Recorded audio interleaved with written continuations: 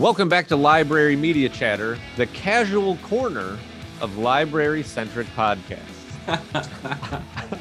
I'm one of your hosts, Dan Wright of Melville and Oakville High School Libraries, and with me as always, Dr. Greg Baum. Greg, how are you? I'm well. Hi. Yes, I'm Greg Baum. I feel like I have to say it again just to confirm. Library media specialist at Rockwood Summit High School. One of the library media specialists, also unofficial laugh track of the library media chatter. Yes. And official. I'm going to make this official. Oh, okay. Official person who shames me when I don't remember to call myself a library media specialist. Yeah. Because for whatever this is, 7 episodes in a row. Yeah. I continually shoot myself in the foot and denigrate my position as a media specialist. I like to do it real passive aggressively, so I let you go first every time. I appreciate it. Yeah, and then we never re-record. That's what I was going to say. We just keep going, folks. Yeah. No, there's no going back. We don't start over. Yeah. No. I don't think anybody listening would believe that I have any specialty when it comes to media if they've listened to this podcast before. Not one of those 3 people believes that. No. Either because they currently actively work with me, right? Have worked with me in some capacity in the past, or as we found out, work with my wife, and so have some sense of who I am as a human being, and so can trust that I'm bringing very little to the table, in general. Yeah, really across the board there. Yes. Yeah. Oh, I do want to point out this week. This is again, if you listened to last episode. You know how important the script is to what we do and how rarely we go off of it. Yes. But I was reading the most recent school library journal, and in a pretty good sized feature about flipped classrooms and doing science labs kind of in this new world order that we're living in, noted library media chatter superfan, and the only person, I was going to say one of the people, but the only person to ever write in to the actual email address, which is librarymediachatter@gmail.com, Megan Vallis of Truman Middle School, was featured in this article. Oh, cool. For the incredible work she's doing in the design lab at Truman Middle. I believe, if I'm thinking of the same article, they also mentioned that email she sent us. And they listed her in the thing as library media chatter superfan and Truman Middle School in St. Louis library media specialist Megan Vallis. Yeah, so that order sounds right. That sounds correct. I assume that's how it is in her email signature. Yeah. Also how she introduces herself to people. Yeah, that makes sense. It is what I've started doing in all of my conversations, sometimes very subtly, where apropos of very little, I'll just go, oh, yeah, I was talking to my friend on our podcast about something like that, or my friend with whom I record a podcast, or I'll just go like, yeah, Dan Wright, Library Media Chatter podcast, and just that way people know. There's no reason to keep that from them. No, people want to know, Dan. Yeah. People want to know. To be fair, as a middle-aged white man, I think most people assume I have I just a podcast. Well, first of all, that's fantastic. But second of all, I really have been trying to hit the brakes on this middle-aged language. I just don't appreciate it. I feel like I've got 15 more years before I hit middle age. I love it. I love the optimism. I mean, when are you going to die? Are you going to die at 60? No, I don't think that. And I do love that you're saying that I'm 30. Well, I was giving you, I was rounding down. Yes. Hard. And I appreciate it. Was a hard round down. Yeah. My elementary school kids are working on estimation and rounding right now. And they would have said, Greg, that's not where that number should have gone. Yeah. That's fair. I think it's less of a literal, like, look at the number of my age and more of a, this is who I am as a human being, personality wise. Yeah, that's fair. Yeah. I like to think of us as the young bucks of the library system, the Missouri library system. Yes. Yeah. Yeah. That Rebel without a cause. Kind of that whole. Yeah. Yeah. James Dean never had a beard like you have. Oh, yeah. This thing's really taken off. But it is a real chia head situation we got going on. If you're talking rebellious, like the bad boy of secondary libraries. Yeah. And it's clearly you. In the greater St. Louis area. Yes. It's either me or Tom Bober. If you went to Massillon in the spring, you might really stand out as in your leather bomber jacket. Yes. And your beard. My motorcycle. Yes. I assume you or Margaret, you'll have to fight, will be riding in the sidecar. Oh, I would never want to be in a sidecar. Well, sorry. Not that I wouldn't want to be in a sidecar at all, but I feel like that's bad for my image. I'm not quite sidecar level yet. Like, I need to get there? You're below sidecar. Below sidecar. Okay. Let's just draw a line under this, and we'll just. You're saying maybe come back to this on another date? Yeah. Okay. No, go ahead. Tell me. Noah Wiley. I think when Noah's on, I think this will be a big topic for him. I think he'll appreciate it. I feel like he's had a lot of sidecar related madcap adventures. Oh, 100%. Yeah. Eric LaSalle's sidecar for the first few seasons of ER for sure. Yeah. I mean, he graduated when he became an academic adventuring librarian. To being the motorcycle driver. Yeah. Right. Which I think brings us perfectly to our first segment. Greg, what are you reading? Well, I'm reading The Sign of the Four, which I found out is also sometimes titled The Sign of Four by, I mistakenly thought, Sherlock Holmes. To be fair, I didn't actually think he wrote it. I was saying, you're selling yourself a little short. I just typed it into our outline that way. And Dan had to tell me, spoiler, it was not Sherlock Holmes, or even for that matter, John Watson, who wrote this book. Yes. It was Sir Arthur Conan Doyle. I'm doing a reread of, well, I've read some of these Holmes stories. I haven't read all of them. I'm reading through my way through the canon. And I'm also listening to, as I go, Anthony Horowitz of, what's his YA series that just had like a IMDb TV adaptation made of it? Like Maximum Ride. Have you? Oh, yeah. Yes. So he got, I think by maybe the Conan Doyle family or by whoever has the rights now, got hired to do like a continuation of the Holmes stories. And so I'm listening to the first one, which is The House of Silk. Okay.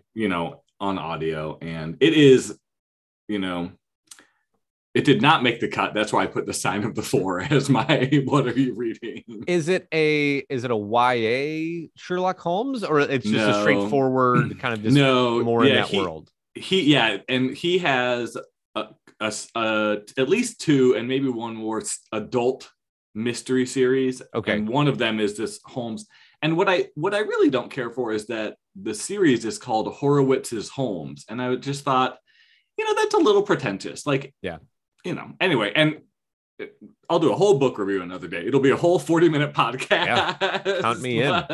That's what we'll cut the sidecar talk in that one. Yeah. We won't be cutting it in this episode, but we would for Horowitz's Holmes for sure. Yeah. What about you? What are you reading? I am in the middle of The Data Detective by Tim Harford, who has written other books, The Undercover Economist and some things like that, which I have not read. But I love his podcast, Cautionary Tales. Oh, cool. Really interesting stories on the podcast of historical things that have happened. And he kind of digs into why we thought one way and why maybe other people kind of headed in a different direction. And so when he had the book published, I thought, oh, this will be a good book to add to our library as like for math teachers or for, I don't know, some of it's history. Like, let's just understand kind of different ways to look at history. It is drier than I wanted it to be. Yeah. Which is not fair because it's called The Data Detective and it's about how we can think about data differently. It's like each chapter is a different tip on going through data and thinking about data when it comes across your plate. He is very good, but I'm not positive I'm going to buy it for the high school. Yeah. Just because I think it's going to be a little too slow for most of our readers. It's interesting material. It's just maybe not high school ready.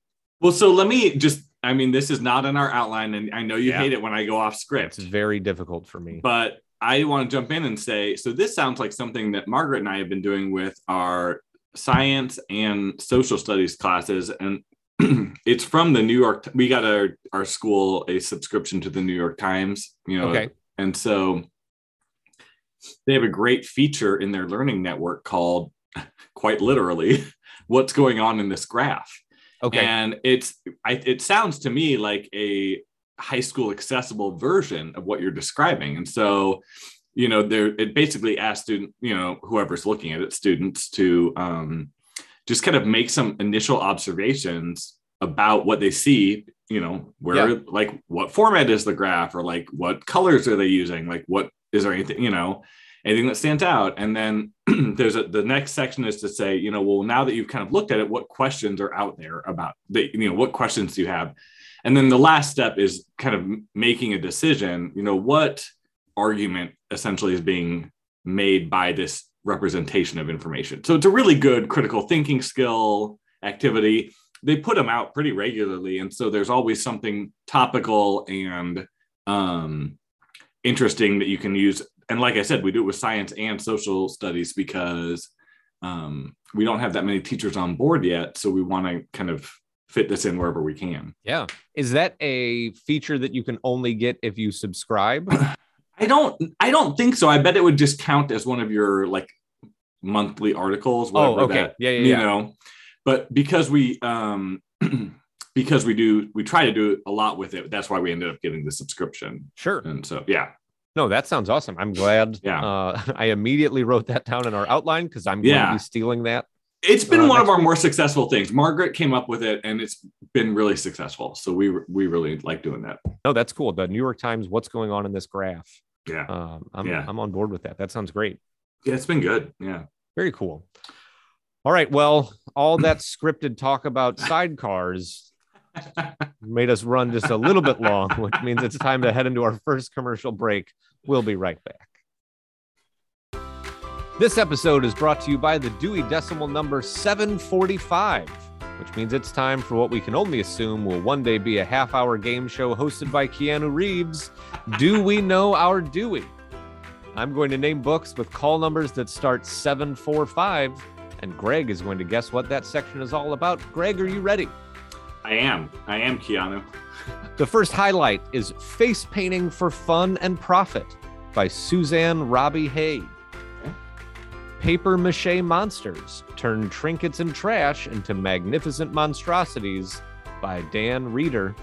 And Origami Airplanes, How to Fold and Design Them by Florence Temko. Greg, what is the theme of this section? So before I answer, I'm gonna give you a little feedback there, Dan. And I'm gonna say that was a missed opportunity to show off your mastery of the French with papier mache. Yeah. I think people would have spotted it right away as me trying a little too hard. And I didn't want the Dewey people coming back to us going, just ruined that whole pronunciation. Fair. I think there was a whole Seinfeld episode built around papier mache. Okay. So that being said, I'm going to go with something like arts and crafts. Am I on the right? Yes. Okay. We'll give that one to you. Yes. Decorative arts. Oh my! Is where that one falls. But as usual, Dewey with his word honey. Yes. Coming up with a much more eloquent version of. Yes. I was excited to see this as I was digging through our Destiny catalog, just to see some of this stuff where you have groups that are putting on events. Yeah. And if you're putting on like a kids thing and you need to do face painting stuff, or you need to work on things like that, you have kids that are interested in origami and things like that. And we tend to not highlight that. We rethought our library orientation this year, and one of the things we tried to highlight was that, the library is also about the school library is also about supporting student interest, and we wanted to communicate that to them. Yeah. And so, I was pleased to see that we had books that fit into this, and then immediately had that thought. Yeah. How do we get these into their hands? Yeah. And not just it's buried on a shelf. Yeah. Nobody's ever going to look at it, but I can say we own it. Yeah. So thank you, Dewey, for choosing 745 this month, Dewey, and for sponsoring this episode. All right, welcome back to Library Media Chatter, and we are on our most popular segment. I'm going to call it our most popular segment. What are you doing? So Dan, we're going to feature you today and your dueling libraries. Yeah. What are you doing? So this month, I wanted to take a minute to talk about highlighting those Dogwood nominees as a new addition to the nominee class of books that we now have. I feel like we do a lot, and Melville and Oakville, as well as I know Summit does, and probably most libraries do a lot of highlighting the Gateways and the Trumans and the Mark Twains and the other one I can never remember what it is for the youngest one. Show Me's maybe, or I don't know. I'm trying to think of another Missouri-based thing, but I can't think of it. Yeah. So we have that stuff built in. We know what we're doing with that, and so now I think we need to make sure that we're also highlighting those nonfiction books, because you do have readers that are less interested in fiction and are going to be more into what we can send them nonfiction wise.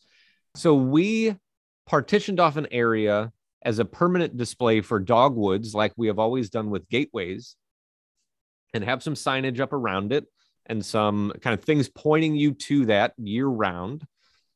We also have a digital slideshow on our websites of the Dogwood books with summaries and author information, and can you get it in our library or on Overdrive, or kind of the different ways that you can get to the books. Nice.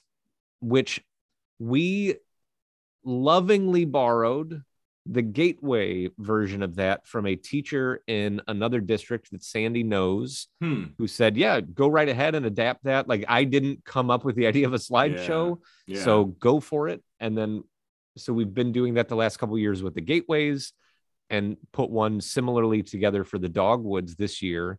I know Mazel also makes slideshows. If you're thinking like, I don't have time to dig around on YouTube and wherever else to find videos about the authors or book trailers or whatever, Mazel has resources for those books that are pre-made, that are certainly worth digging through or linking to or sending kids to, so they can see those things as well, especially as we're maybe not as in building centric as we needed to be before. That digital footprint's more important.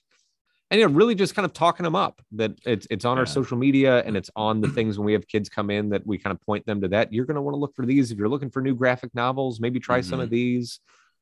Just really being mindful of getting those, I was going to say in people's faces, and I don't mean that like aggressively, but just like we do with Gateways or with Trumans or whatever, where we actively go out of our way to do that kind of stuff.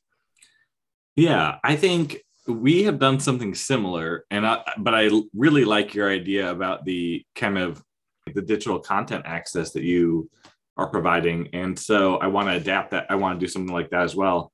So we, at the beginning of the year, featured them on kind of a freestanding display kind of near the center of the library, and a lot of traffic moves past it. So we did all the Dogwoods there, the finalists, at the beginning of the year. We then switched that over and moved the Dogwoods over. And I think I've talked before on this podcast about a browsable area that we're trying to build. Yes. So we kind of moved them over. So they're by the Gateways, because we wanted people to know that these are kind of the top featured titles in YA literature, fiction, and nonfiction this year. And so we have them together, kind of like you. Although yours sounds way cooler, and I'm going to steal it now that we're done. Yeah. Well, and feel free. This is me giving blanket permission to whoever needs it. If you go on the Melville High School or Oakville High School library page and find your way to those slideshows, feel free. Take those, make a copy, add in information for your school. There's a section on every page for every book that like availability. Yeah. So you can get it in our library as a book, or we have some also as ebooks. So trying to just mention those things. And I know our students last year were given digital access, like digital library cards to the county library, which I assume most districts probably did something like that if they hadn't already during the kind of early days of the pandemic. So I made sure to include Overdrive stuff on there as well, because that's going to be another way that you can get to it. No, I was going to say the other thing that you've done with the Dogwoods that I really like is you, A, have read them, which I think is a great starting place. Yeah. And B, then you tweet about them and you use your library Twitter account to talk about them. So I think that's another good way to highlight and promote the Dogwoods. And sometimes you've paired them with gateways, right? Yes. Or always? Not always. Internment, and they called us Enemy. So Internment was a gateway book this year, and they called us Enemy by George Takei is a Dogwood.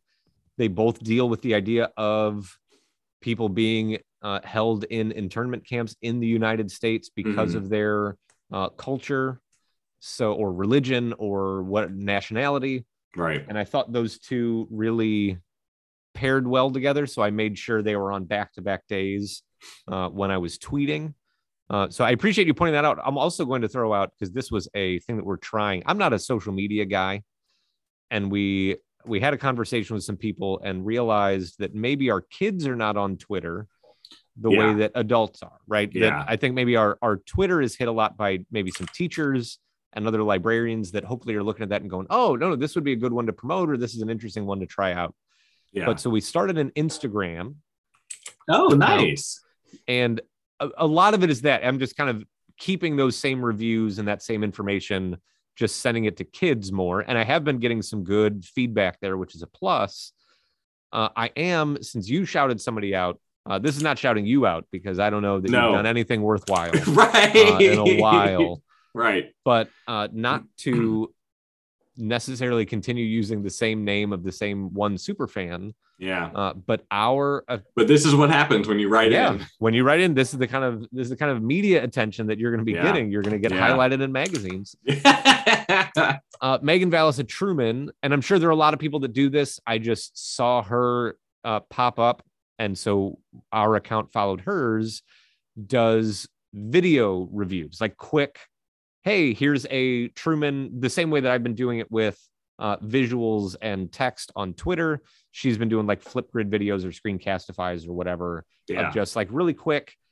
This is not meant to be an insult, like very low budget. Like, hey, I have a camera up. I'm going to show you this thing really quickly because I don't need to make this a giant production. Reviews and setups of the Truman nominees, and I imagine probably also the Mark Twains, which has been cool to see. And I thought to myself, oh, I'm going to steal that. And then I went, no, I'm not I'm not going to shoot video of me doing this. She's doing a great job. And I'm sure there are a lot of people doing creative things like that. And we would love to hear about it. If you will send us what you're doing to librarymediachatter@gmail.com, or get in contact with us on Twitter or Instagram through our school accounts. Greg, with Summit, is there a Summit library account, or do you and Margaret mostly just kind of do things through your personal? Yes, we do. It is at RSHS Library. Very cool. So that's a place that you can follow what Greg and Margaret are doing over there. For Melville and Oakville, we are easy to find. It is at MHS_reads or at OHS_reads. We are trying to do a better job of actually taking pictures of the things that we're doing and putting it out there, and not just having it be review heavy. But if you're doing cool stuff that you think we would love to steal from you, feel free to tag us in your posts so that we can use those ideas and talk about them on the podcast. Absolutely. Very cool. Okay, so that's going to segue us into the Reader's Nook. This month's Gateway book is Grace Year by Kim Liggett, who had a book that was a Gateway nominee. Actually, the winner last year, The Unfortunates. This one, in some ways similar. It's out in nature. It's people kind of on their own, dealing with some things without kind of society being around them. But in a lot of ways, very, very different. Yes. So we have Grace Year in our genres as a horror book. I think it would also work in a dystopia section, or if you have kind of a sci-fi dystopia section, I think it would fit there. I agree. We have it in fantasy, and I think that it can be there because it's not. I mean, horror in some ways might actually be a better spot because there isn't really a supernatural element, but it isn't really a sciencey. Yeah.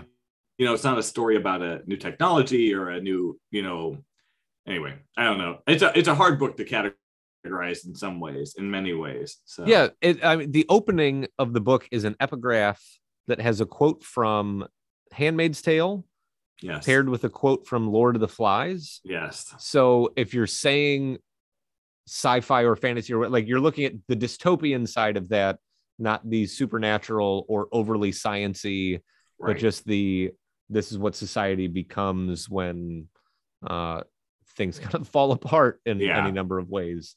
So yeah, we have it in horror. It probably fits a lot of different places.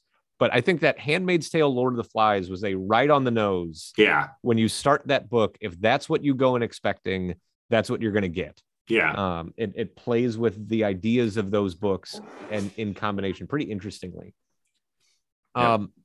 So the basic summary, Tierney is the protagonist. She's 16, and she is sent along with all of the other 16-year-old girls in the village to this other place where they have to become purified for a year, right, in order to come back and marry the men that claimed them before they left. Right. But you're not really marriage material until you can get the magic out of you, or whatever it is that they believe is in you that women and girls have. You have to be purified of that in this very rugged, very difficult to survive Lord of the Flies kind of scenario in order to be able to be marriageable, I guess. Right. Yeah. Am I missing anything in the setup? No, I think that's a good description of it. I mean, I really, as you said, the epigraphs tell you what you're going to get. I mean, yeah. Yeah. So big picture thoughts. What did you think? I liked it more than The Unfortunates. I think it is, I think I have heard myself say this several times on our podcast already. I mean, it's not the book for me for a number of reasons. Sure. But I think it is better written than The Unfortunates and a better story. I mean, I think both of those are true. I think I know who would read this. I think this is a book meant mostly for girls who like stories about strong girls, and I think that is, Tierney is a strong protagonist in a lot of ways.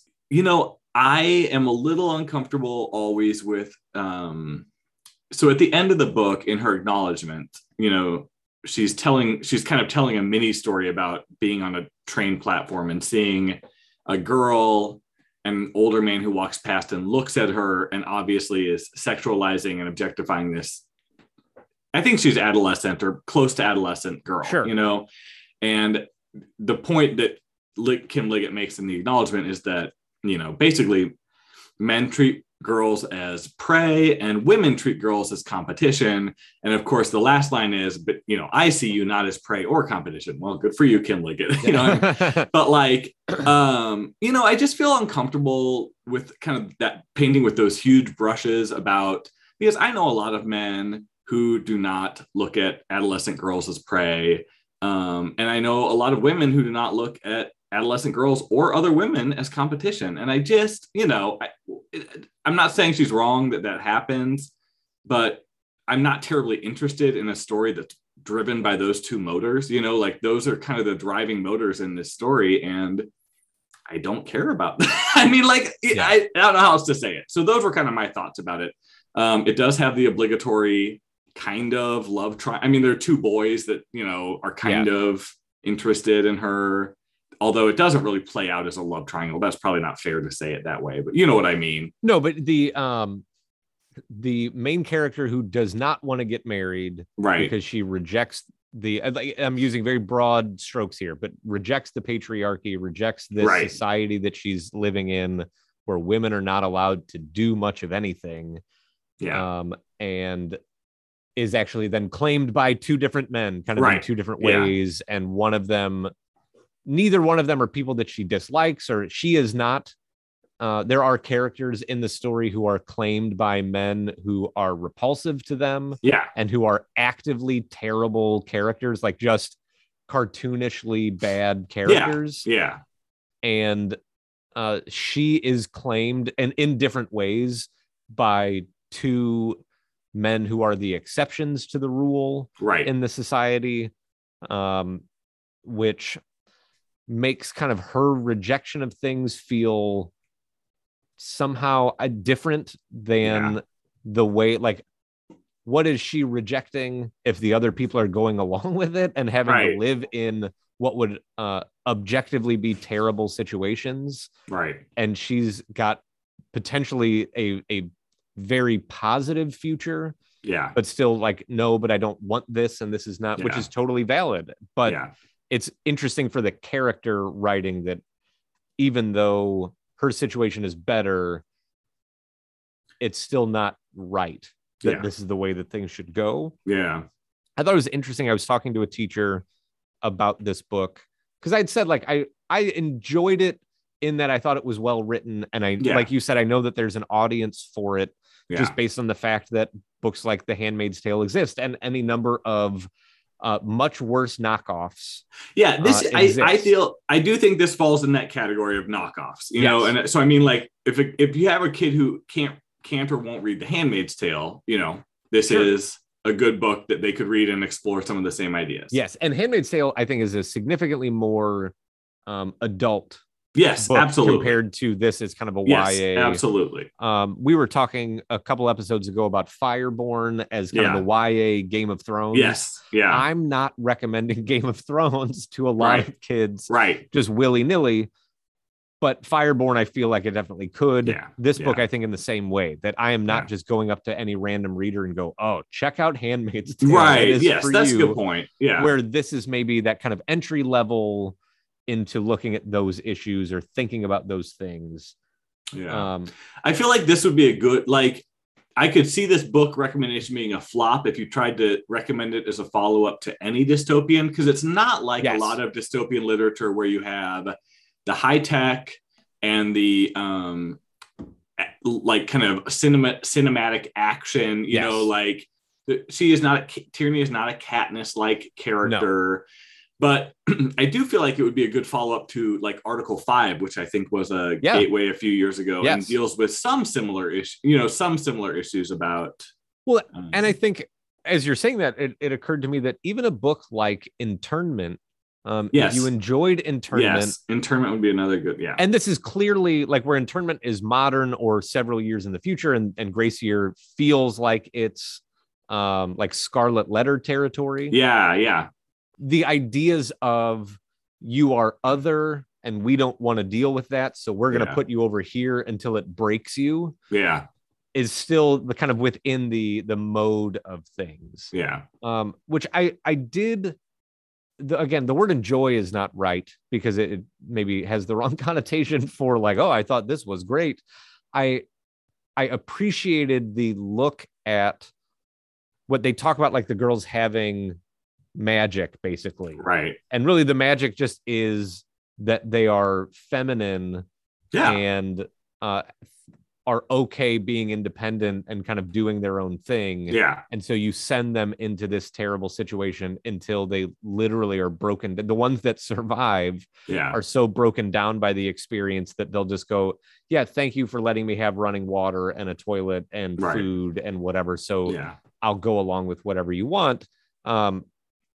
And I think, like a couple of the books that we've talked about before, that it can be a little heavy-handed in some times, but maybe there are readers for whom that's necessary, that they need that to be kind of spelled out.